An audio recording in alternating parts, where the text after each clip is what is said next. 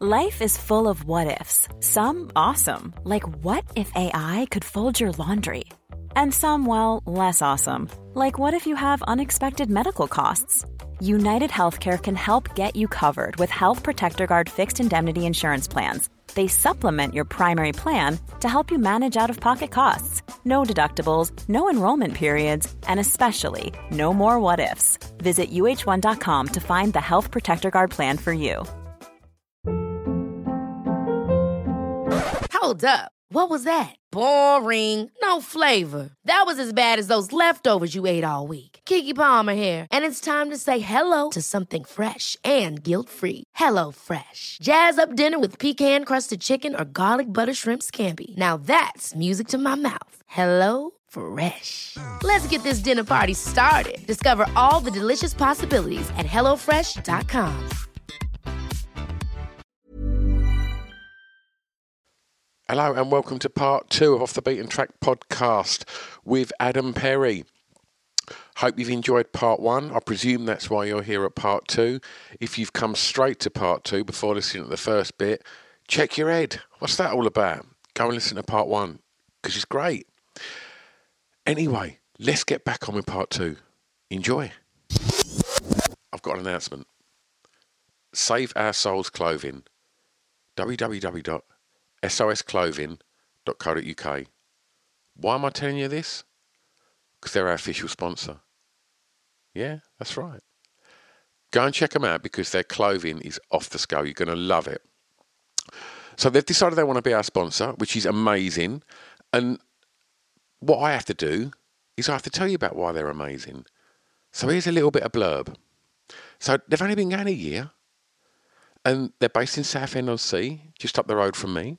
They put the company together based on a love of tattoos and alternative music. And they've worked with some of the greatest artists around the world to produce these items of clothing that are as unique as you lot. All of the designs are printed using biodegradable, sustainable and water-based inks. In addition to that, they only print on garments made by members of Fair Wear Foundation. I mean, come on, great clothing and a conscience. Since going live in April last year, they've seen their audience grow massively and are now selling orders all across the world. And they were recognised by Cosmopolitan magazine as one of the best sustainable clothing brands alongside names such as Stella McCartney. I mean, that's quite a first year, right? So, go and check them out because they've put a lot of love into supporting this podcast and I couldn't be happier. What else they've done is they've given you 15% off. So if you head over to www.sosclothing.co.uk, do a bit of shopping, see what you like, throw it in the basket, and then on the way out, put in the discount code BEAT15, BEAT15, and that'll save you 15% off. Amazing, right? www.sosclothing.co.uk. Official sponsors of Off the Beaten Track podcast. Let's get back to that podcast.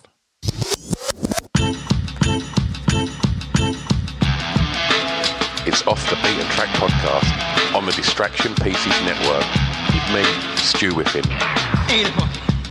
Right. Where were we? We was about to talk about Duran Duran, yeah, and then we went off on a tangent.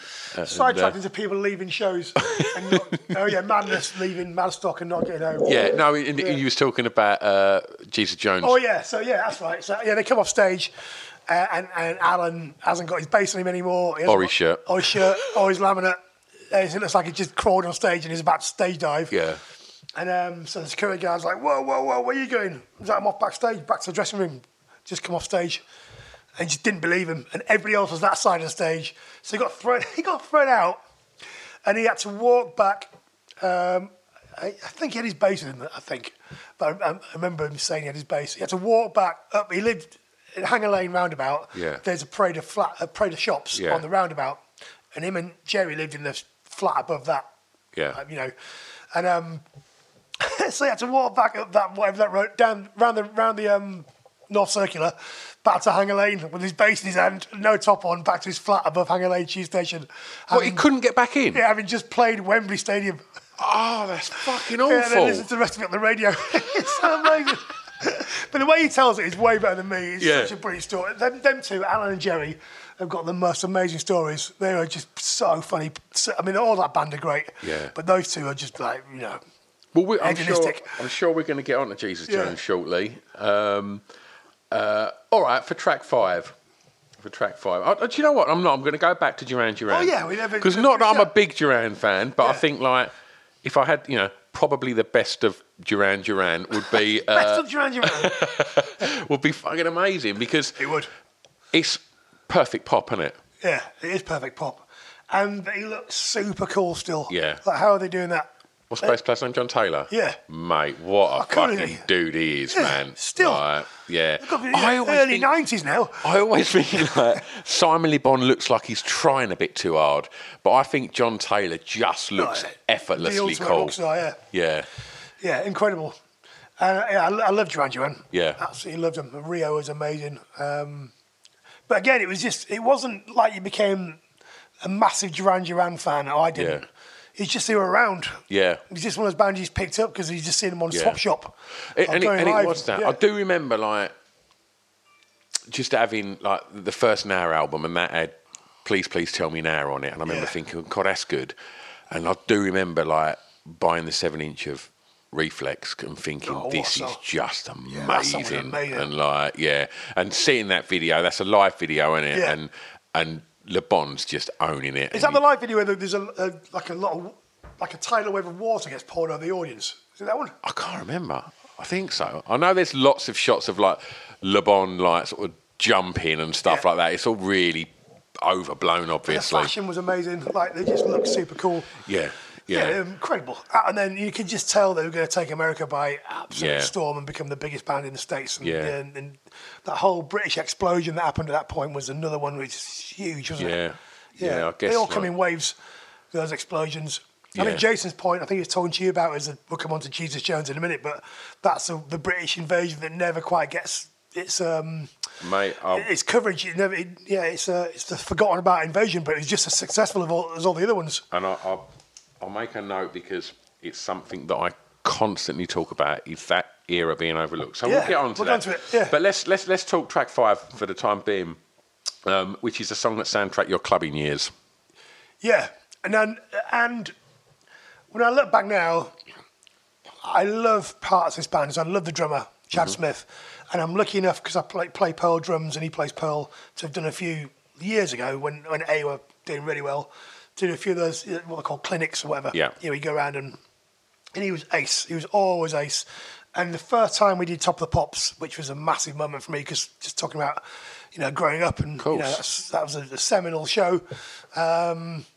So when we were told we were doing Top of the Pops, we couldn't believe it. That's ridiculous, isn't it? Yeah. Like, you're going on Top of the Pops. I know, we could not believe it. And we were doing like the chart show and Pepsi chart and CD UK and all this stuff. They're all great. They're not Top of the Pops, not Top of the Pops. And then you get told on the Tuesday, you do it on the Thursday. And we had a gig in Exeter. Yeah. We were on the Nothing tour. So we said to the label, there's no way we're going to cancel the gig. And of course, it's been on sale and it's sold out. So we got a helicopter down to the gig after doing Top of the Pops. Nice. And that was the first time we'd sort of flown in a helicopter from Battersea. But it was great, leaving Top of the Pops, getting in a limo to Battersea Power Station, getting in a helicopter. Mark flew it for a little bit over Dartmoor. They let him fly it for some reason. And then we had a searchlight out the bottom of it, which was cool. And then we landed in Exeter, did a gig. That's back. Living, right? Yeah, got back in the helicopter, came back to London. And had more promo to do the next day. And then I think the next day was a London show. Then a helicopter pilot turned up to the after show. Like, this is cool. We've got a helicopter pilot turning up now. It's not just a record label. But so to make it even cooler, we knew a guy called Bill Ramey, who was Smashing Pumpkins tour manager and Rage Against the Machine's tour manager. And me and Jason hung out with him before and on various snowboard trips we'd been on. And friends of ours were friends of those bands. So we got to sort of know him. And then we saw him at Top of the Pops. He was tour managing Chili Peppers. And By the Way was out, which I think is a great song. So we were on our stage here, and they, like we are now, they were opposite us. And in between you've got like 50 kids in the TV audience and the TV warm-up guy. So as you're getting ready, we said we wouldn't play unless we could play live. So we played Nothing live. and so we're getting warmed up and just getting into it and stuff where the cameras are off air, and they're doing the same thing, and they're noodling as well, but Flea's noodling with one of the best bass players in music, and one of the best drummers in music. You know, definitely. Who was playing guitar at that point? Can't remember. It wasn't. Who was the guy that joined after David Vara? I can't remember his name. Yeah. It wasn't John Frusciante or anything. Yeah. So by the way, I don't know, maybe it was, I'm not sure. So we sort of started doing a bit of call and response stuff, and then it ended up in this like enormous jam. With the Red Hot Chili Peppers. And we're jamming and I'm playing drums with Chance Smith, who I've met previously, and they're looking at us and we're looking at them, and it's like, this can't be happening. It's amazing. This is incredible. And by the way, it's the first time I'd heard it, and I think that song's great. Yeah. Some of their stuff makes me cringe. Yeah. Like, really does. My mate Ben, who works for me and Jason, he hates them so much he won't have a CD in his car in case he crashes. It's like, people say you've got to put some clean pants on in case you get run over. Yeah. It's like that. He won't have it. Yeah, in case I have a crash and there's a crime scene and someone goes through my car, can't have that. But at that point, going to Feet First and probably the Toothbrush. Yeah. There were songs that just filled the floor. Yeah. Like doom ba down down, came on and Give It Away was like ga boom into the riff, and everyone was suddenly just jumping them down, and then there's obviously the Wonder stuff in Jesus Jones and EMF, and there was what's the other song? Jump Around was massive. Of course. And that, when you say Clubland, our Clubland was just alternative clubs. Yeah, alternative clubs. Maybe Feet First. Go with Ian Baker from Jesus Jones to Feet First every Tuesday night. Go to the pub around the corner. On the dole at the time, didn't have much money. Getting free considering those Feet First laminates that Ian got us. And then and just slowly get pissed and just go nuts. Yeah. And every Tuesday night failed for 3-4 years. And that was at Coco, wasn't it? It was Camden Palace at the time. Yeah. And then I always wanted to play Camden Palace, and then me and Jason had an opportunity to join Utah Saints through Ian. We got to know Utah Saints really well because they're from Leeds, and we nearly joined that band on like percussion and keyboards or something. It didn't quite happen, but I remember seeing them and meeting them there because there's always a really good band that played at Feet First, wasn't there? And I remember seeing them there. That was great. I remember Jason being thrown out when some Riot Girl band, I can't remember who it was, were playing, and he was just stood in front of them, just doing that to them for ages. He got thrown out. I remember being thrown out with James Atkin and Mary Biker out the side door. We got thrown out quite a lot. Yeah. And then Jason banged his head. Those little corridors to get up the stairs and stuff. Banged his head on one of those low hanging ceilings and had to go off in an ambulance. There's always something happening down there. I loved it. I loved Feet First. Then you get an illegal cab back to East Finchley for £4. Brilliant. And he'll stop at a petrol station because he had no fuel in his car, and it's £4. And scrambling around to see who can put 50p in the kitty for it because he had no money. Yeah, it's brilliant. That was. I got to play Feet First twice, and it was the best gigs I've ever done. Yeah, once we managed to play it on our own, and we supported Menswear. Oh, did you? And but it was like we never played big gigs. We weren't successful at all. But it was like we somehow got the gig there, and it was like this is the best thing we've ever done. It was like it was amazing. You're so used to seeing big bands there. Yeah, completely. We see Swerve Driver there, thinking, "Fuck Swerve Driver! Oh, they're playing here. It's amazing." Yeah, we got a record deal, and that was one of the first gigs we played was Feet First, and I could not believe we were playing Feet First. We made a video there, I think. But let's talk about Give It Away. Yeah. Because as much as I've, like you, there's songs by the Chili Peppers, and by the way, I do think it's a really good record. Mm-hmm. However, I still DJ in alternative clubs. I've heard that too much now. And his vocals, just like the verse. Like, it is Vic and Bob Club Singer. Oh, it really is. And it meant you're just throwing in the word California every 5 minutes. From California, you I had no idea from LA. You never mention it in every bloody song. There's some people, though, that defy stuff, right? And I look at Perry Farrell and I look at Anthony Kiedis. The amount of stuff they must have had in their veins, up their nose. Yeah. They both look fucking incredible, don't they? It seems to keep the weight off, doesn't it? Yeah. Like, they look absolutely fucking amazing. Like, I watch a lot of UFC, and Anthony Kiedis is always cage side, and they just cut to him, and you just think, how old's Anthony Kiedis? He's got to be like 56. Yeah. looks fucking incredible. I know, it's nuts, Like- mate. Perry Farrell the same. Yeah. I know. I don't know what's going on. Definitely not working for me. That's just having natural cool, isn't it? Yeah, Like- exactly. He's got natural cool. Yeah. We used to go to LA. We're going to LA quite a lot at the moment because me and Jason got business stuff there. But we used to go all the time, obviously, when we're in A. And we always used to stay at a hotel called the Grafton on Sunset. And then just down the road is a little Mexican place. It's not there anymore, called Paquita Mas, which is it's a chain of Mexican restaurants. But they do this amazing tostada bowl, like a fried corn bowl that Oaxaca do now. It's a Sonora salad. Yeah. If you're looking for an alternative. Yeah. You go get the Sonora salad in Oaxaca. Yeah. It's the same thing. And we're in there once, and Flea was in there, and he's on the phone to his daughter. And he was talking to his daughter. No, she was with him. He's talking to his daughter about how he's going to come to a ballet recital, but she's got to come to the first show at the Forum. Yeah. Whoever it is. I just stood behind Flea going, this is unbelievable. Yeah. We all, whatever he had, we'll have. And then I remember Mark saying, it's good enough for Flea, it's good enough for me. And that became like a saying. Oh, Yeah, brilliant. it's like McDonald's, it's cheap. Yeah. You know, it's not quite taco hell, Yeah. but it's it's like £7 for an amazing meal. It's like, Flea goes in here, how cool is that? Yeah. So what I want to touch on as well is the Bloodhound Gang. Yeah. Because you're... are you still the drummer in the Bloodhound Gang? What's the score I with think Bloodhound so. Gang at the moment? You're about to hit on my only story. Okay. My Russia story. But Am I going to get it? You might not have time for it. Come on, because did I've Dan been Carr go into teased it? by this. Dan's not told me, but he said as he told you. I said no. Your brother mentioned it, didn't do it. So I want to hear it. Well, yeah, so that's why the Bloodhound Gang is probably not going like it should have been going because Okay. of what happened in Russia. I speak to Jim almost daily, Yeah. which is great. In fact, me and Jason got a podcast we're putting together, as you know, and, Yep. and Jim just did some idents for us. He sent them over yesterday. Oh, amazing. And they're so great. It's just, instead of introducing me as Adam, he's introduced me as Slow Bean. I don't know why. And he's just made this name for me. It's like Jason Perry and Slow Bean. So Yeah. But Jim's amazing. is the Russia story explains why you're in the Bloodhound Gang? No, it explains why we're not touring anymore. Right. Well, let's get to that. But first of all, how did you get that gig? We became best pals with them, really. So Right. we toured them for a year and a half, right when Hooray for Boobies came out. Mm-hmm. So they were already big and could already handle a decent audience in any city in the world. Yeah.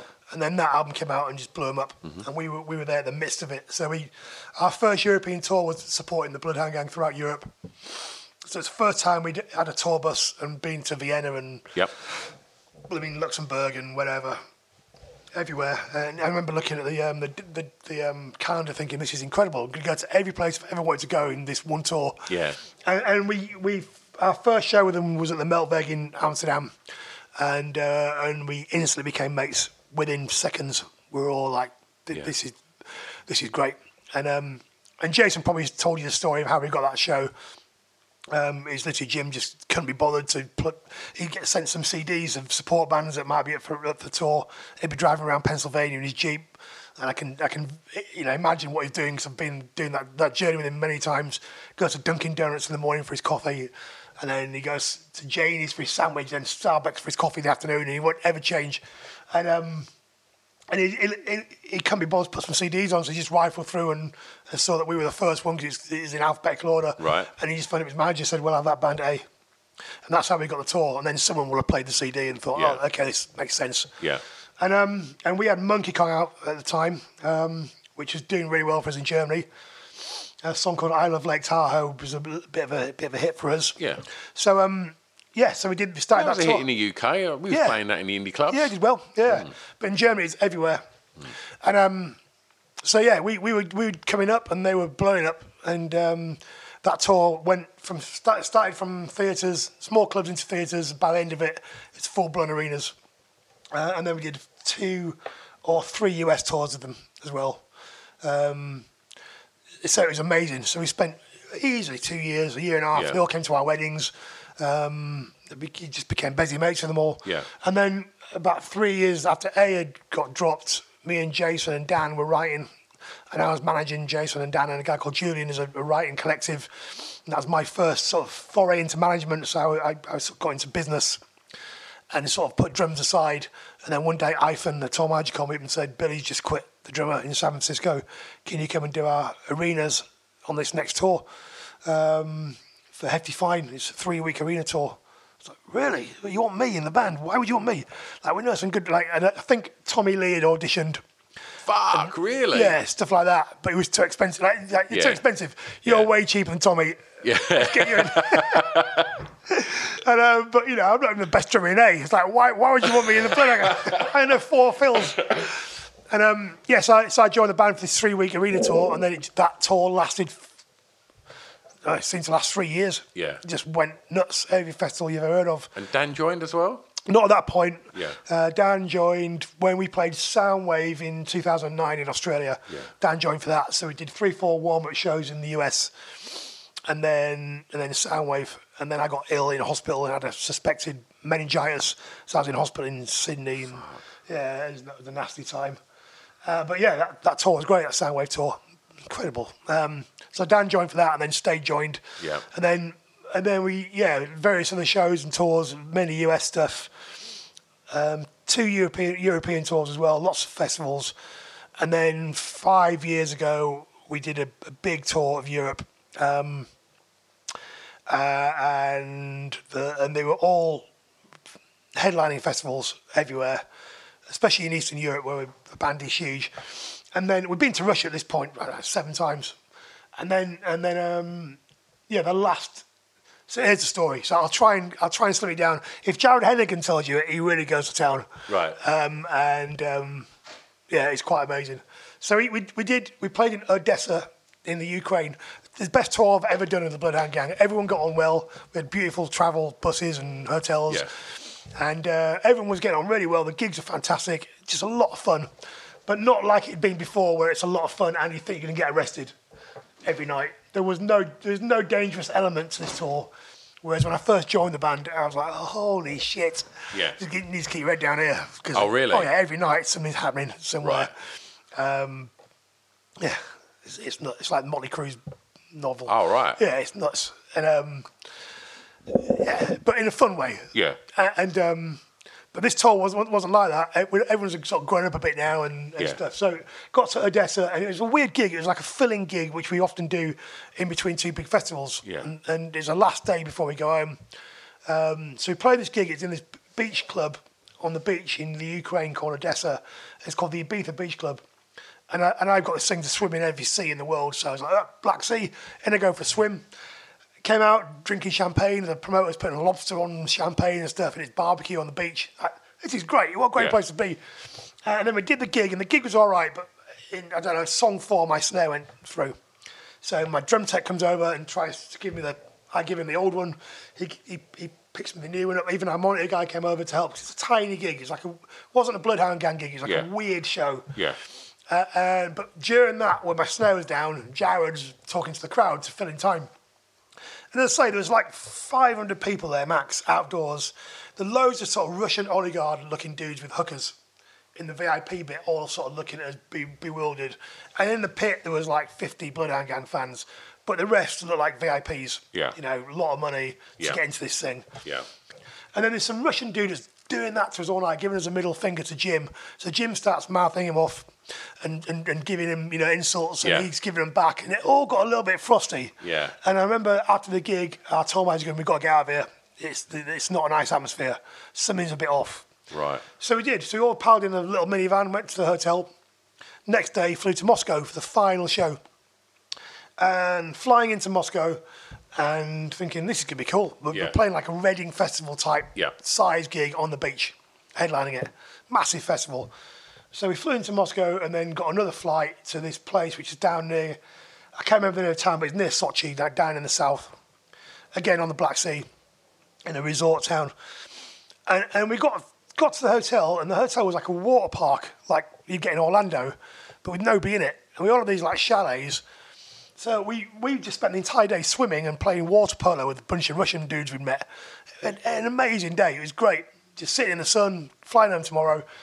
But we noticed there was like film crews around and people coming up and taking photos of us and stuff. And the band are big there, so you get recognised and stuff. Not me, but Jared and Jim definitely. Yeah. And So that wasn't unusual, but it just, I don't know, there's still something a bit weird about the whole thing. And then we get into the minivan, and all I can remember was, as we're driving in the minivan to this gig, which is on the coast, there's some conversation with the local rep and a translator about the flag, because on the rider there's a flag. The promoter has to produce a flag every night, and Jared does something with it every night. Puts it around his shoulder or whatever, and people cheer. People love flags in Europe. Mm-hmm. No one gives a monkey's ear. And so there's something about you can't use a flag. I just ignored it. So never mind. Listen to Rush. And it got to the gig, and then we had to sign this piece of paper that they put in front of us that says we wouldn't mention the word homosexual because the word is banned in that area, because Putin is from that area and the word is banned. So we said no. There's no way we're signing a document that is homophobic in its origin, all this stuff. So the promoter starts coming and begging with us, if you don't sign this, they won't allow you to play. And by the way, we need to go to this press conference. And then all the lights got turned off in the port cabin. So that was weird. All our lights got turned off, and then he looked out the window and all the other port cabins had power. And then we got put in, suddenly the promoter comes in and goes, we've got to do a press conference right now. You need to apologise for what you did yesterday in the Ukraine with the flag. I'd never heard of anything. No idea what was going on. But I thought to myself, sit at the end of the press conference, at the end of the table. So it's like this, all microphones, masses of media, and try and kind of distance yourself from this for some reason. I don't know. And me and Dan had no idea what was happening. So we got into this press conference tent, and it was packed. Like 100, 200 photographers and media and journalists, and Jared had to apologise for putting a Russian flag down his pants and throwing it into the crowd. And he's like, typical Hennigan style. Yeah, but first we're going to toast with Jägermeister, and you guys have vodka, and like all this, like making a shtick out of it. But some people were laughing and playing along, and some people were angry. And then they got even angrier. And that press conference ended in a little bit of a kind of, I don't know, it was weird. It ended in a bit of a angry kind of vibe to it. Got back in the dressing room. I went into catering, sat in catering, and then the next thing, our tour manager knocked me on the shoulder and said, no, I'd walk around the venue, around the festival. I'd been on the side of the stage watching Jimmy Eat World or whatever, thinking this is going to be great. So that all seemed safe. The next thing, I get a tap on my shoulder, get in the minibus now, we're getting out of here. So what about my drums and my drum tech and all the crew? It's like, leave the crew, we'll come back for them. We've got to get you lot out of here now. So I got in this minibus, and Jared Hennigan wasn't in it. So it turned out that there's about 200 uniformed, like armed security guards that looked like riot police that we suddenly saw that were getting bussed in. And they were there for us because of this incident with the flag. So we're shitting ourselves now. So we get in this minibus, go back to this weird hotel, lock the door, phone up my mate Trig, who does all our social media for my old company, said, get rid of my name and rid of Bloodhound Gang off all my social media accounts, please. Do me a favour. Phone up Helen, my wife, said something weird's happening, I'm not sure what, but I think we might be in trouble. But I'm fine, I'm coming home tomorrow. Barricaded my door, I went to sleep. Woke up in the morning, we're meant to be flying home. Went downstairs into breakfast. There's lots of worried people running around and promoting and stuff. Saw Jared, he'd been arrested that night. They came to his room at 2 a.m, kicked the door down, arrested him, drove him out into the woods, threatened him. He said something about insulting Putin or whatever, and he demanded a translator. So they said, okay, we're going to re-arrest you in Moscow, because we had to fly to Moscow to get home. So he was shaking about it, and got on this minibus, went to Sochi airport, or wherever it was. And as we pulled in, we started getting bottles thrown at us and rocks and bricks and stuff from this angry mob that were in the car park of the airport. It's like Newquay Airport, like a tiny holiday resort airport. And I'm like, what the heck's going on? So I'm on the floor crapping myself. I've never seen anything like this in my life. The driver starts shitting himself and floors it and pulls in round the back, sort of around the security cordon, and we all tip out and get in this little backstage room. And then we're told we're going to go check in one at a time with 2 security guards. And we had our own security guards as well, that we always bring on tour. So I checked in first, no issue, and then came back into this room backstage, airside, whatever you call it. And then it was sort of sat there having teas and coffees and stuff. Suddenly the door got kicked down, and I don't know how many Cossacks with bullwhips and sticks, full uniform, came barging in and just beat the living shit out of everyone in the room. And like Dan Carter loves this. I escaped through the only door which I had my eye on. Just know something's off. I'd had my eye on it, and I escaped through it. And on the other side, I held the handle so nobody else could get through it. Listen to the R2D2 and C3PO listening to the screams of the trash compactor. Yeah. When all the mates, when people were being squashed, and I was like, listening to this carnage going on, and I just didn't want to open this door. And inside this room I was in was all the Learjet pilots, all the private plane pilots, always having sushi or whatever. Yeah. And I was like, sorry boys, and I ordered this door. There's carnage going on the other side, and then I hid in this cupboard. A wardrobe thing. I can't remember how long I was hidden for. And then I remember our monitor guy or guitar tech came running through that room and got onto the apron and tried to run to a plane and tried to get up the stairs of a plane to get out of there. And he was rugby tackled by a policeman. And then they had to give him CPR and medical attention because he had a mini heart attack or something. I can't remember what happened to him, but he wasn't in a good way at all. He had an oxygen mask on and he just tried to get the hell out of there. And when it all calmed down, I went back into that room and the tables were turned, everything smashed up. Turned out Jared had given them as good as I got and beat them away, and then had a proper fist fight with them all. Dan was in a corner, kind of like crapping himself.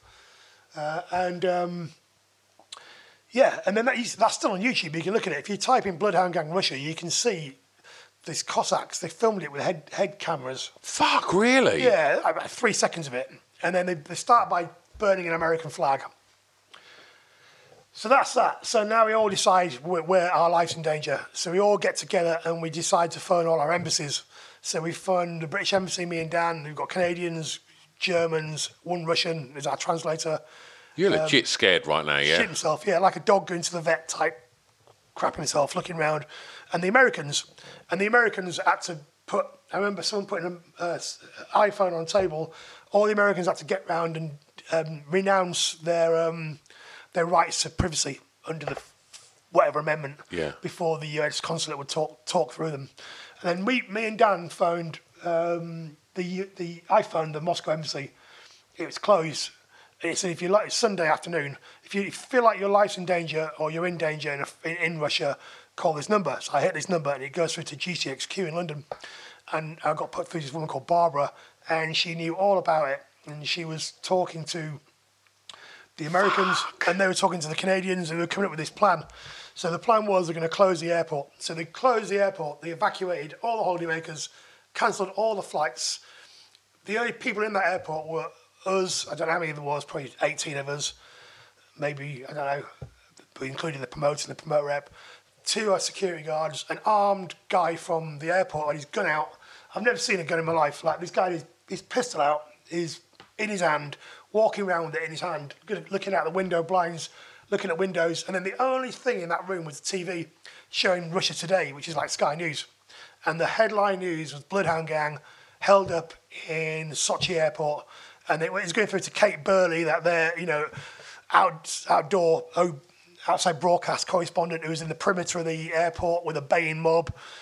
And so we were seeing that, and then our images of our face were coming up on the TV, and there's people walking around with clipboards talking about Bloodhound Gang, and so, oh my goodness, what's happening? It's like it turned into a proper diplomatic story, this.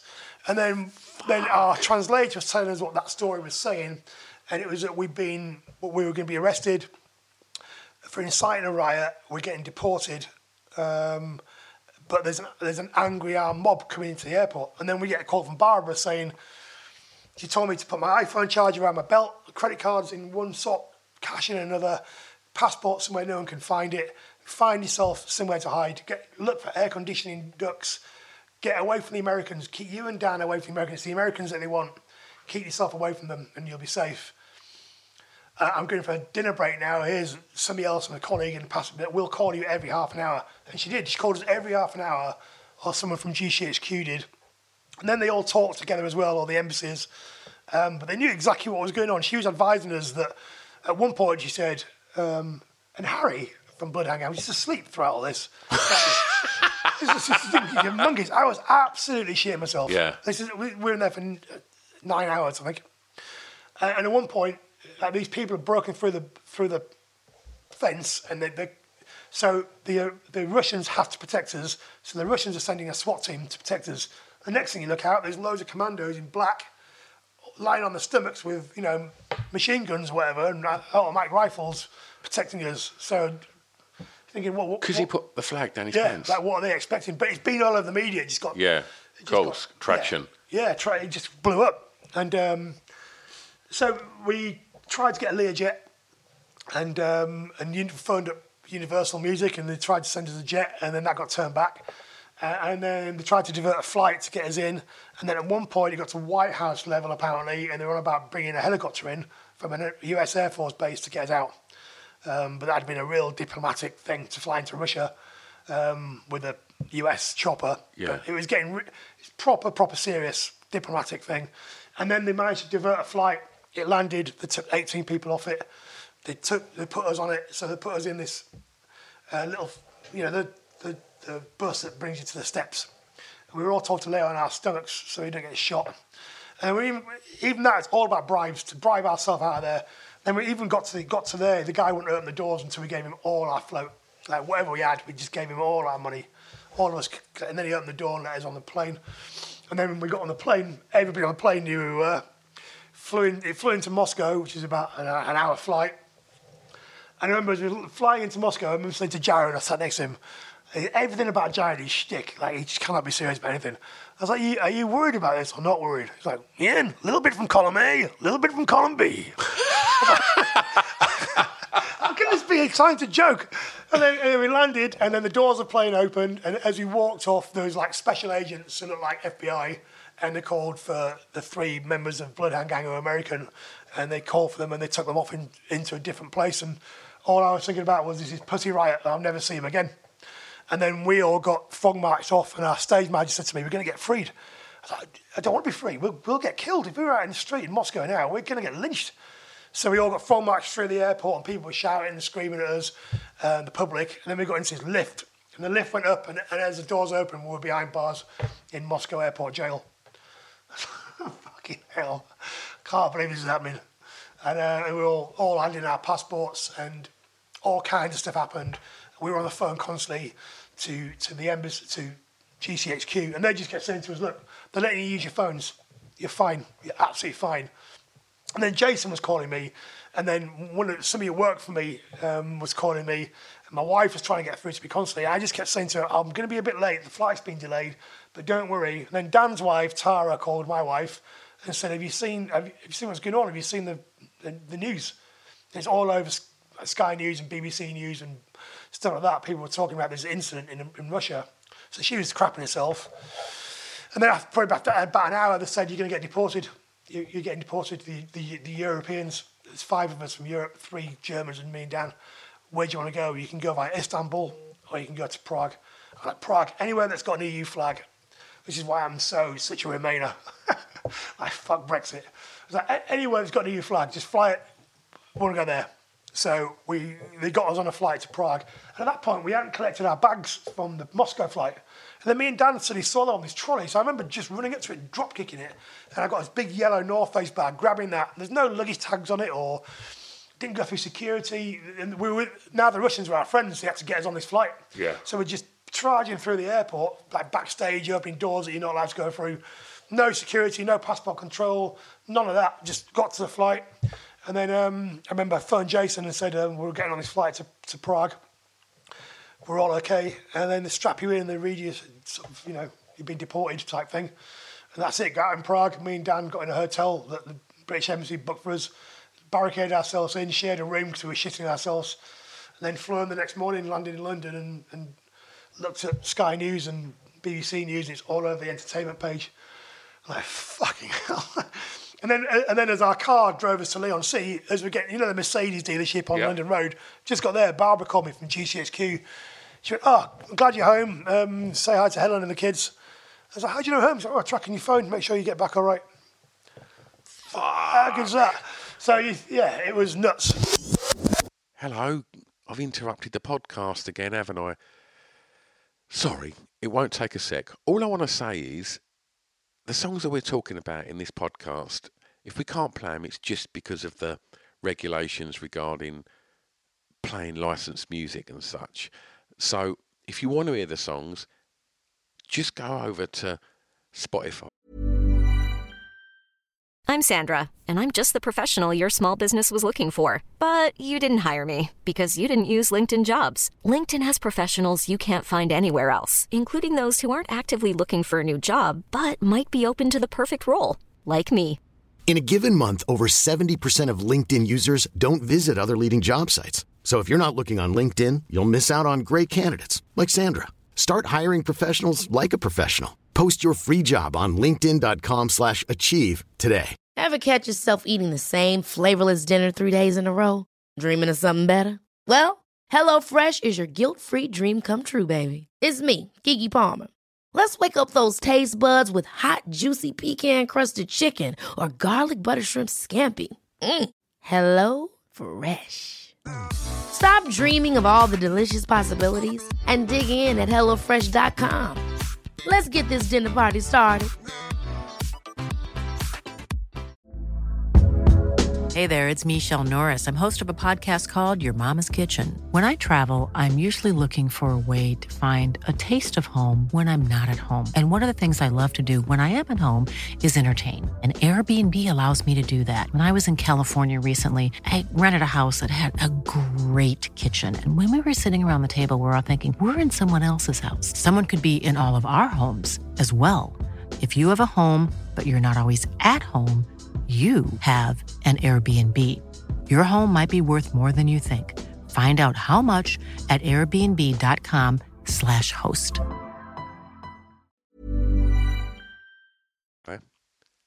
And search Off the Beat and Track podcast, and you can listen to all the songs because I've put playlists up for each of these. If you can't find it on there, I'll send links on all the social media accompanying each episode. So you've just got to press that one button and you can go through and you can enjoy all the songs that our guest picks. Anyway, I'll shut up and get back to the podcast. See you on the other side. Yeah, it's nuts. I mean, Jared tells it way better than I do. He puts a lot more danger in it. Yeah. But it was crapping ourselves. That's serious shit, isn't it? It was serious. It was really, at the point, there's one point where I was really, really shitty. I remember Paul Core and Jared and two other people planning what we're going to do when these people invade, when they get to the gate, how we're going to take them down. And I was like, well, I don't want any part of it. I'm not taking anyone down. What are you talking about? I'm not getting involved in a fight. I've never been in a fight in my life. What are you on about? I was like, you've got no choice, Ian. This is going to happen. We're about to be attacked with people with guns. And it was like suddenly got really real. And I was just walking around. I couldn't sit down for hours. Just crapping myself. Yeah, it's nuts. Fuck. But it shows you, though, if you're in trouble, we have got resources that do help. Yeah. Like GCHQ is unbelievable, or whatever it's called. Yeah. Yeah. Tracking every single move you make and know what you're doing and know the context around it and trying to get you out of there. It's pretty amazing. Fucking hell, mate. Yeah. That's a story. Yeah, it's good. A little more story. Yeah, so it went on a bit long. All right, putting it back to the playlist then, mate. Yeah. A favourite song from your hometown? You've gone country, not county. Oh, is it town? I thought it was country. County. Oh, wow. See, it's quite hard to get... You can get county and country You can. mixed up. You won't be the first, if mate. If you're a drummer.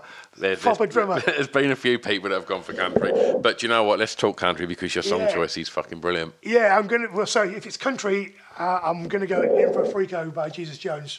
Which, this is a strong thing to say, and it's easily debatable, and I could be very wrong, but for me personally, it's the greatest debut single ever recorded by a band. For me personally. It's up there. You can't, for me personally, I've never heard anything that tops it. First record I ever danced to at a Pink Toothbrush. Really? Setting your stall out, this is who we are. Oh, everything that went around with it, from Vision Streetwear bum bags, to Slam City Skates, to skateboarding, to all the culture around it. It just changed me, Jason, and all our mates' lives, that song.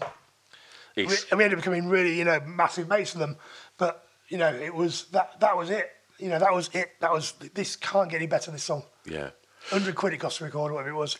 I'm sure Ian said that when he come on here. And so I think at this point then, because that was that their first single? It was, wasn't it? Yeah, of course it was. Yeah, single, as you said. On Food, anyway. On Food, yeah. And then obviously the album that followed, Liquidizer. Yeah. So let's talk about that American Invasion then that you sort of touched upon earlier. Yeah. So I remember going to Florida as a kid. I say as a kid, everyone takes a piss at me for this. We went to Disneyland with Mum and Dad when we were 21. I don't think that's odd. Lots of people think that's really odd. And we still call ourselves kids at this point. Because there was the kind of the spoiled kids that went to Florida when I was young. We weren't spoiled at all. Yeah. That when I was at school, I was fucking 21. Yeah, 21. We're going to Florida with a Jesus Jones t-shirt on. We might have been 20. Yeah. But yeah, we were, you know, a lot of people consider that to be far too old to be A, hanging out with your parents, B, going to Florida, not giving your mum and dad any money because you didn't have any, because I don't know what we were doing at that time. Me and Jason were selling clothes out of a bag in Tottenham Court Road. I was selling clothes to prostitutes in Soho for a company called Sleeves that used to go around and sell clothes out of a bag. That's my job. I had no money at all. Yeah. And we just moved to London and... and just your parents going, we'll take you to Florida because of Mickey Mouse, age 20. But we just felt nothing wrong with it. It's like, yeah, cool, it's just about the right time to do it. Yeah. We're in our prime. prime sort of Mickey Mouse time. Just didn't seem odd at the time. And but I remember seeing this kid in this shopping mall. We went to the shopping mall and we got talking to this local kid who we thought was uber cool because he's from America. I'd never been to America before. And I remember me and Jason Giles, my younger brother, telling him about Jesus Jones. And there's this band that's going to come from England that's going to blow you away. It's like, because he's a skater, this kid, that's why I got talking to him. Yeah. You know, if you're into skating, this is it. This is the music. This is it. And then, then I think 3-4 years later, he probably understood what he meant when they became massive there. But yeah, it was nuts. And they never got clumped together as a scene in the UK. Like Jesus Jones came out like that Grebo or what it was called scene. But they never sort of felt part of that once it had a pop sort of, because it was successful straight away. Yeah. I mean, you know, I first saw them at the UEA and then at the Forum, Town Country Club, doing 3 nights, whatever. Yeah. They've gone from Bull and Gate to that in 6 months. Yeah, that's not bad. Not bad at all. So, you know, it's really successful on you know, a little indie label through Food that went through EMI, obviously. Yeah. But it's incredible the way it went for them. And but they never sort of felt part of the scene to me. And obviously they're hanging out with Wonder Stuff and EMF and all that stuff. But in America, it felt probably a good idea, at least by the media, to pigeonhole them all together as this sort of invasion. And they all sort of came over together, Poppies and them and Ian. But they're just mates, just like talking about Carrie and bands we toured with before. We sort of see yourself as part of the scene. You're just mates. You see each other a lot. Yeah. And but we definitely loved all those bands. The Wonder Stuff were one of my favourite bands. Jesus Jones were from America. It's Faith No More and Chili Peppers and Jane's Addiction and Beastie Boys. But we had our own scene to compete with that at that point. But EMF went to number 1, right? So did Jesus Jones. Right here, right now, went to number 1. Oh, did that go number 1 as well? Yeah. Wow. Yeah. EMF went to number 1 first with Unbelievable, and then Jesus Jones followed with Right Here, Right Now within about 6 months. And then he got used for the Clinton presidential campaign. It was massive.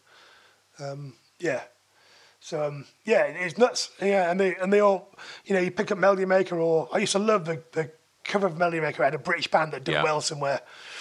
It's like how you feel after a Champions League night or an England night the day after. I love it. I love reading the press if you've done well, like in the World Cup. Yeah. And it always felt like that. I remember there was a picture of EMF in the desert, and I've always wanted to go to a desert. Yeah. And Derry had his hat on fire. He had a straw hat on it. It was on fire. Yeah.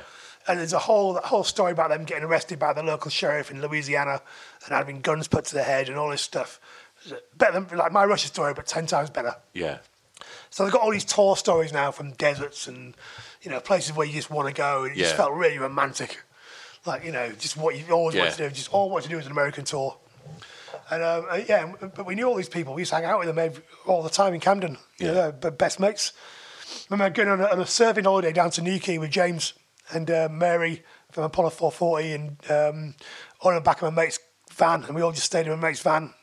and had the best week just, trying to surf in Cornwall. Yeah. Surfing with James from EMF, but at that point he was just a good mate of ours. It's weird how things come around. Yeah. And they really tried to help us. Like Ian Bacon nearly got us a publishing deal with EMI, Toshiba EMI in Japan. Oh, really? So we were massive out there. So he handed our demos out. He produced our demos to start with, and Ian really tried to help us, and Mike later on. So when it came to our time and our first gigs, like when we got signed at the Water Rats, I'm sure Jason told you a story about how we got signed with A. Moist Bush. Yep. Yeah, they were all there. That's our crowd. Is all the EMF guys, the Jesus Jones guys, the Apollo 440, people from the Wonder Stuff. Yeah, and so we had this really sort of cool collective of mates that just supported us. Yeah.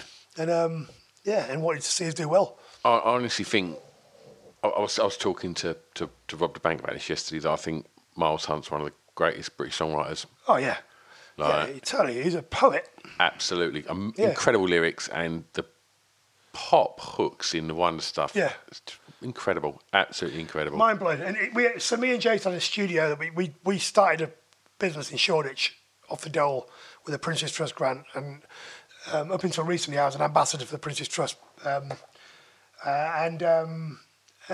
we started this little business called Alien Studios, whatever it's called, in Phipps Street on Curtin Road. And it's now Pret Manger, I think. Yeah, shows where that place has gone. And nobody else was in Shoreditch. No one, apart from over the road, was Tank, who became our manager, and Miles, who had a record deal, a record label through Polydor, called For All the Right Reasons. And the Wonder Stuff had just finished. Miles in Vent. Vent, yeah. With Martin. Gilksy was in that, yeah. Yeah. Gilks was in We Know Where You Live. We Know Where You Live. And so we gave a demo to Tank, and he came to see us at the Water Rats gig. And we had another manager at the time. And anyway, we ended up signing to London Records after a big label chase. Yeah. We had this. It was an amazing time for us. Lots of labels throwing lots of money at us, but because we had our own studio, it really helped. So all the labels came down to our studio in Shoreditch. It's like, wow, this band are amazing. They're doing their own demos. Jason's producing it. They're doing demos for other bands and making records. Jason made a record for Creation for a band called 18 Wheeler. Which one? It was called Grease. Yeah. And it's amazing, that album. Yeah. So that really helped us get signed, because obviously it's got another string to your bow here. And I remember Miles and Tank coming down. I mean, it was in a basement in Shoreditch, in one of those warehouses. Mm-hmm. I remember Miles and Tank coming down, and I had no idea they were coming down. They just knocked on the door, and Jason opened the door for them. And it's me and Mark and Jason there, and Steve, our old bass player. We were massive Wonder Stuff fans. And Miles Hunt just walks down the stairs of our studio, totally unexplained why he's there. And then Tank introduces him as Miles, my co-founder of my record label. And we're over the road, and we've heard these great things about your band.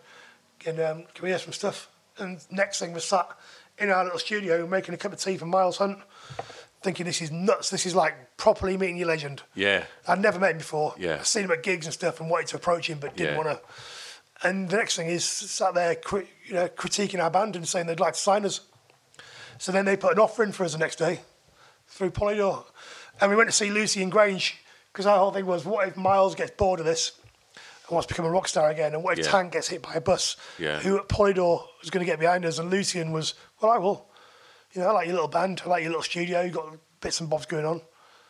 And we're like, well, yeah, but who are you? Yeah. And they ended up running Universal Music. Yeah. So, but we didn't know at the time he was the head of Polydor. Yeah. But we just didn't think he got us. We thought he was just sort of saying that because Tank had told him to.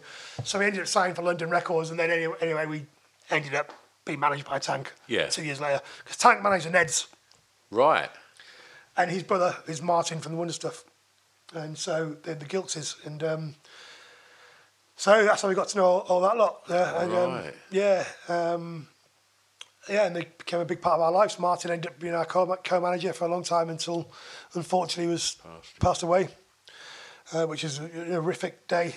But yeah, he was Martin managers for a long time.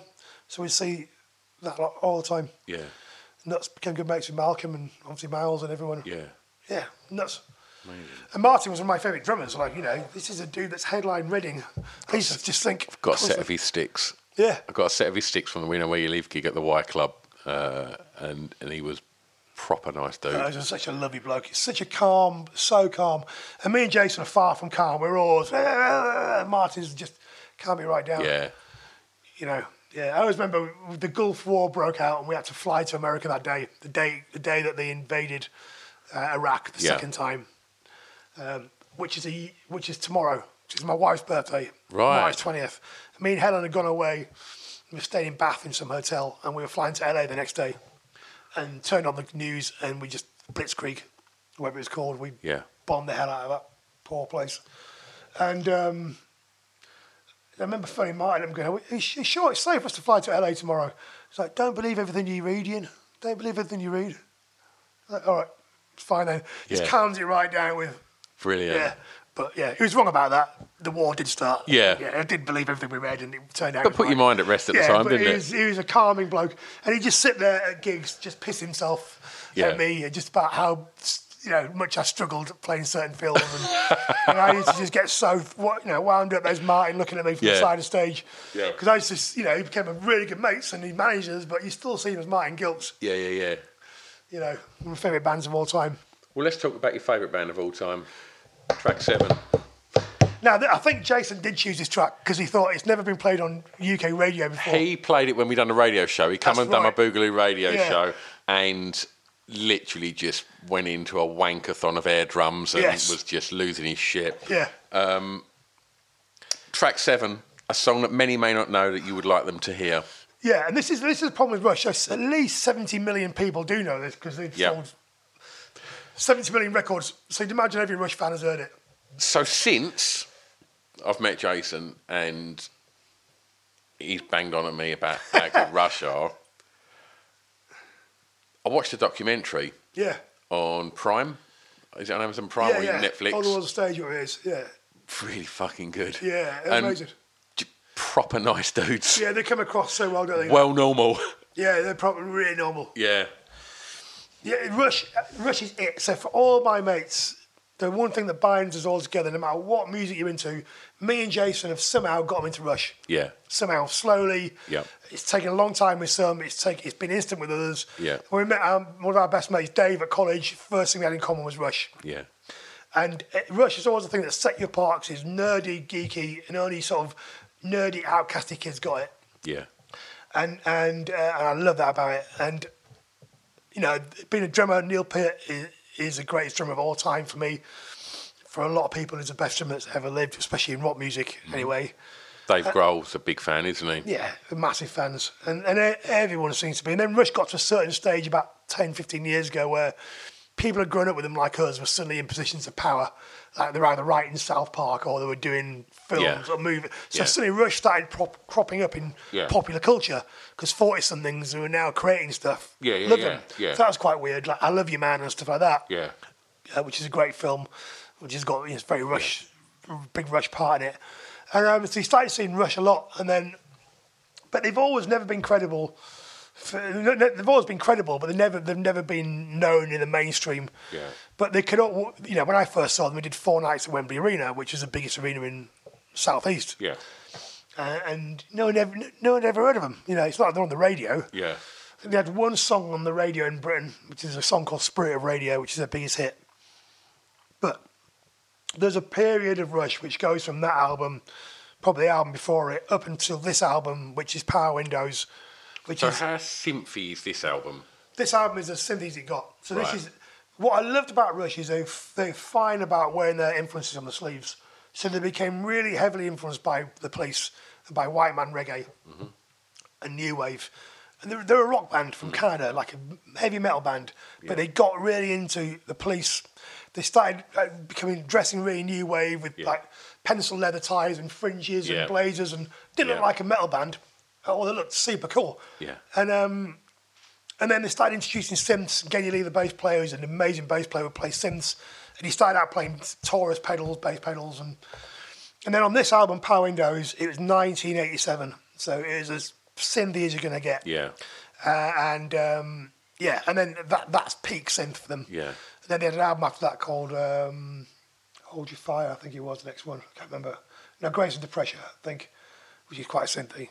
Or Grace Under Pressure might have been before it, I'm not sure. But that whole period to me was amazing. Yeah. So they got Tom Sawyer at the start of that from an album called Moving Pictures. Tom Sawyer is probably their most famous song. Yeah. A Modern Day Warrior, that song. Make do down with incredible drumming in it. Bow. So everyone air drums to that. Yeah. And I think in I Love You Man they're all doing that. There's like 3 amazing fills it does in the whole of it. Then the end, it's got the best ending. There's a song called Limelight. At the end of Limelight, it's like bow. He does like a Geddy Lee sort of bass pull, like a double kick drum, bow, flam at the end of it. And you just think, fuck. That's so amazing. And so the end of Limelight is as good as it gets. Yeah. But this song, it sounds enormous. It's synthy. It's 80s. It's everything that the 80s were. Yeah. But there's a rock band underneath it that know their chops. Yeah. And then it's got this solo in it, which I love it when solo is just all. You know when someone on MasterChef deconstructs a lemon meringue? Yeah. You know, what's the point? All you want to do is put it back together. Of course. And that's the best solo to me. You deconstruct everything, then it all comes back together and you get a big regroup. Yeah. And it's like, da-da! That's what a good solo should do. And this does that. It all falls apart. Yeah. Everyone is doing their own thing. Yeah. It sounds like, but they're not. Yeah. And it all comes back and rejoins and it's a big like, yes! But the drums in it are just nuts. Absolutely nuts. There'll be a So Spotify good. playlist accompanying this, so everyone can go and check that out now. Yeah, but I would they do. everything that you've just described about the kind of progressions through the symphony is all really They go into that a lot on that documentary, don't they? The documentary's brilliant. Yeah, and like Billy Corgan's on it, and Trent Yeah. is Trent Reznor on it? I think he is, isn't he? Trent Reznor, Yeah. And everyone loves Rush. When you get to the heart of it, everyone admires them. Like all the bands that you're into, you probably think like the Beastie Boys. Yeah. You think of course into Rush. Yeah. And what's quite weird, you just expect them to not be just. They just seem like really nice nerds. Yeah, you just expect them to be wizards living in some sort of I don't know, bat cave somewhere. Yeah. But they're just 3 blokes from Toronto who are brilliant and then brilliant at what they do. When I first saw them, it was a little disappointing actually. Yeah. It sounded awful. And the song that opens this album that Marathon's on is a song called Big Money. And it's like, big money goes around the world. Like really, you either love his vocals or you can't stand them. It's really high pitch. And it's got to sound, there's little synths and there's backing tracks going off and samplers everywhere. Yeah. There's only 3 of them, but it's got to sound amazing for that to come across well. And I remember just watching him do a line check before it, thinking, fuck. Because at that point, I'd never seen Rush move. It's not like today where you know they're for breakfast because of Twitter. They didn't make a video. They never made a video. They're like Metallica. They never made a video. So they made a video for Big Money, and that's the first time I'd really seen him move. But I'd never seen him in real life. Then I just saw Rush walk onto stage and just lost it. It's like, that's how Rush walk. now you know everything about any band, don't you? Yeah. You literally know what they had for dinner. Yeah, of course. And it sort of spoiled all that mystique in a way. But at that point, there's so much mystique, especially around Rush. Like, how can these 3 blokes sell this place out 4 nights? No one's ever heard of them. And we're there. We call it Rush Day. We're there with Mum and Dad. There's about 15 of us. And we got to Wembley Arena April 18th and 19th. And Jason had got a ticket for the next night. Some coach coming in Lowestoft in Suffolk, where we used to live. He got to get in a coach and come down. But we'd all got our tickets for the first night as well. And then the second night, I was serving fish and chips in this burger bar that me and Jason ran, the Southwold Pier, and went back home. And I said, I can't believe Jason's going to see Rush tonight. So Mum and Dad were like, let's go. Let's phone at Wembley, back before the internet. Yeah. Let's phone at Wembley Arena. So Mum got on the phone to Wembley Arena and he said there's tickets left on the door. So we all got in Mum and Dad's car. It's a 200-mile journey. Drove down to Wembley, walked in for the drum part of the first song, Big Money, and then straight away across the arena floor we saw Jason, 15,000 people, whatever. And my mum and dad still that down as one of their greatest moments of their life. Spontaneously going to see Rush again and seeing Jason over there and like waving to him. What cool parents. Oh, they're super cool. Yeah, they're amazing, mum and dad. Super cool people. Yeah, I did that a lot. We used to go see, they came and see Van Halen with us and David Roth. I've seen Jesus Jones many of the times, Beastie Boys. Brilliant. Yeah, Faith No More. Yeah, and then every A gig that we've all seen all the London shows and all the Norwich shows, which are local and stuff, yeah. Oh, amazing. Amazing. But yeah, it was a little bit disappointing because it came on, it didn't sound great, and the sound got better and better. But by the time they got to Marathon, it was bloody amazing. And then we had a song on our last album called Rush Song, which was a hit. At the time, I didn't think it was a hit because it went in at number 28. Yeah. And I'd killed for number 28. Oh, single mate, now. can you imagine? But the record label were like, it's gone at number 28. You had a top 10 last time. Yeah. So, But what you would have sold to get 28 then to I know. what 28 probably, how many you'd have to sell to get to 28 tens of now? thousands. Yeah. But I remember Guilty, Martin phoned me up saying, you're going to see Rush tonight? I was like, I know we are. No, but you're going to meet them? That's a terrible impression of Martin Giltz. Yeah. So you're going to meet them? I was like, oh, you're going to meet Rush? I was like, what? How? It's like, because they're doing promo, and we're on the same label, we're on Warner's.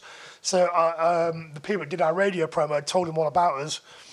So we got there, and me and Martin and my mate Tristan and Dave and Jason and Giles and Rich Bull, who did all our graphics, and a couple of others, we all got in to meet Rush. And we were talking to them about our band, and they knew about our band. They knew about A, because they were on the same record label, and they knew about Rush Song. And I just couldn't believe I was talking to Geddy Lee about my band, and he knew about it. And it blew my mind. You know, it really, just to this day, it still blew my mind. And one of the two things, I'll never delete Martin from my phone. I've still got his phone number in there. Yeah. It just feels really weird to delete him, even though he passed away 10 years ago now. Yeah. And I've got this photo of him outside that Rush gig with his denim jacket on that he had as a kid in Stourbridge with a big Rush patch on the back. Oh, amazing. That my mate Rich Bull took. And it's one of the greatest photos. We're all so excited. Yeah. Yeah, and he's like, Martin is a rock star. Yeah. And he's wearing his denim jacket to go see Rush. He's just as excited as we were. That's but in so this sort of cool kind of Martin way. Oh, that's amazing. Because Neil Peart to him was, Yeah. enormous. So, you've been gigging. Yeah. So, Yeah. done a load of shows at the end of last year, beginning of this year. Did a full sort of UK tour in November with Wheatus, which is brilliant. And then In Me. And In Me, Yep. who were amazing. Yep. Dave's an Essex boy, isn't Yeah, he? he is. Yeah, it was great hanging out with that lot. They were brilliant. Both Wheatus and In Me were great. And then we did this little independent venue week tour in end of Jan, early Feb, which was completely different to that tour.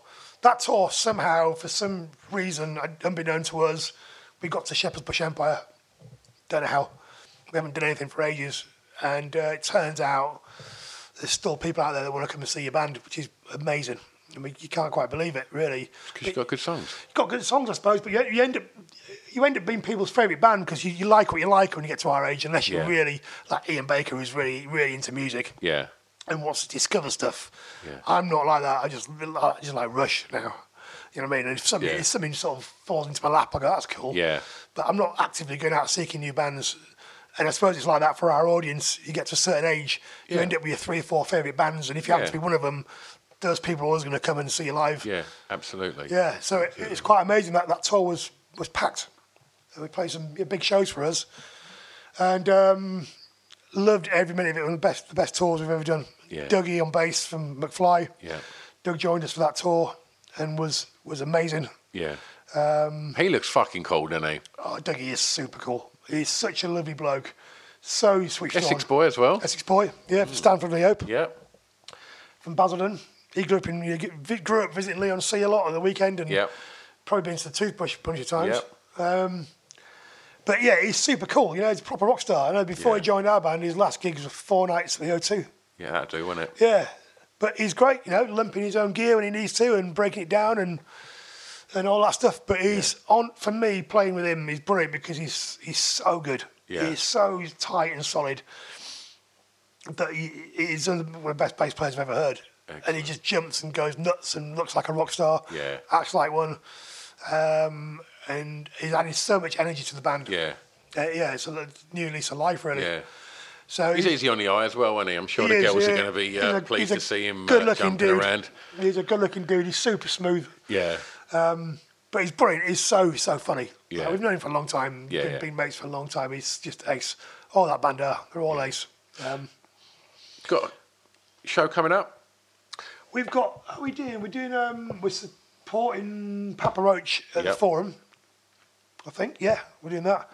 And then we've got a couple of things that we can't announce yet that need to be announced. Nice. Festivals.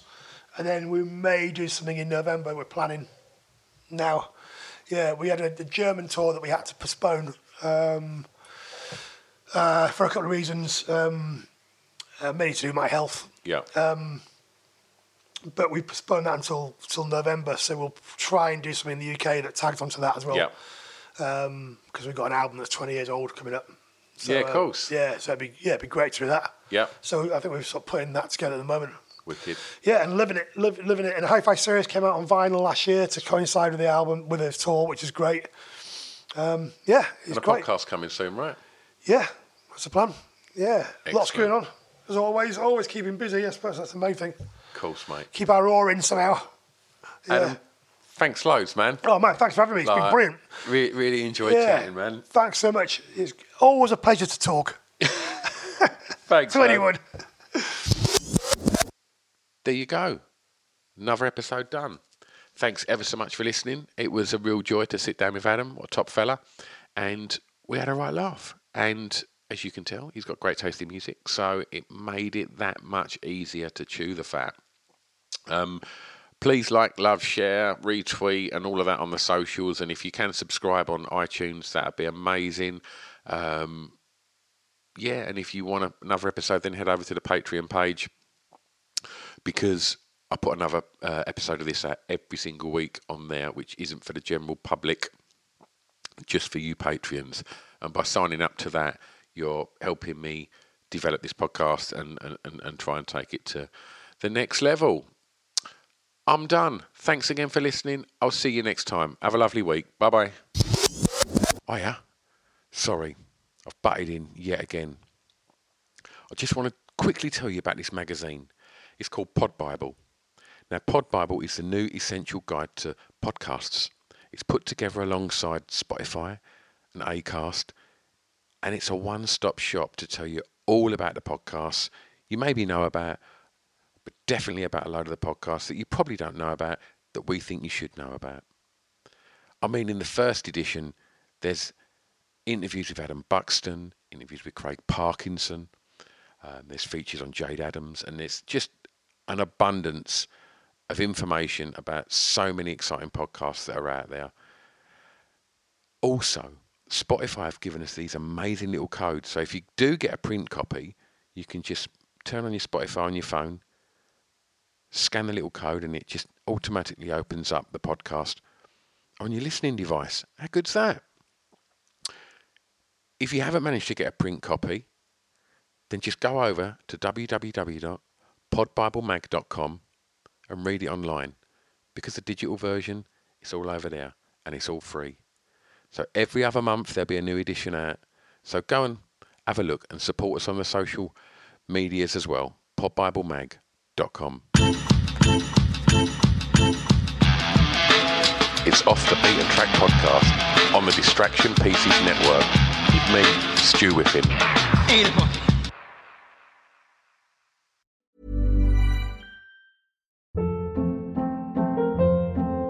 Hold up. What was that? Boring. No flavor. That was as bad as those leftovers you ate all week. Keke Palmer here, and it's time to say hello to something fresh and guilt-free. Hello Fresh. Jazz up dinner with pecan-crusted chicken or garlic butter shrimp scampi. Now that's music to my mouth. Hello Fresh. Let's get this dinner party started. Discover all the delicious possibilities at hellofresh.com. Hey, it's Paige DeSorbo from Giggly Squad. High quality fashion without the price tag. Say hello to Quince.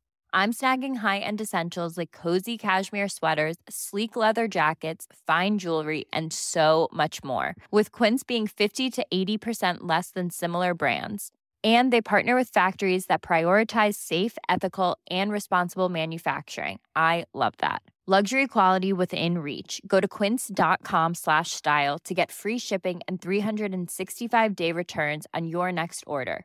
Quince.com/style. Acast anbefaler. Mit navn er Anders Morgenthaler. Over for mig sidder Roald Bergmann. Vi har lavet en ny podcast, der hedder Dopaminklubben. Og Dopaminklubben er en klub, hvor ADHD er fucking sjovt, og hvor det griner. Det behøver ikke at være super alvorligt. Vi er skidetrætte af alle de der podcasts, der forklarer mig nederen der. Vi gør grin med vores ADHD. Mulig ADHD. Ja, vi udreder mig, fordi nogen siger, at jeg har det. Jeg ved det ikke rigtigt, det finder vi ud af. Vi har i hvert fald lavet væddemål. Ind og lyt til Dopaminklubben. Hver uge udkommer vi. Der laver vi sjov og spas med at have den her vidunderlige dopaminmangel.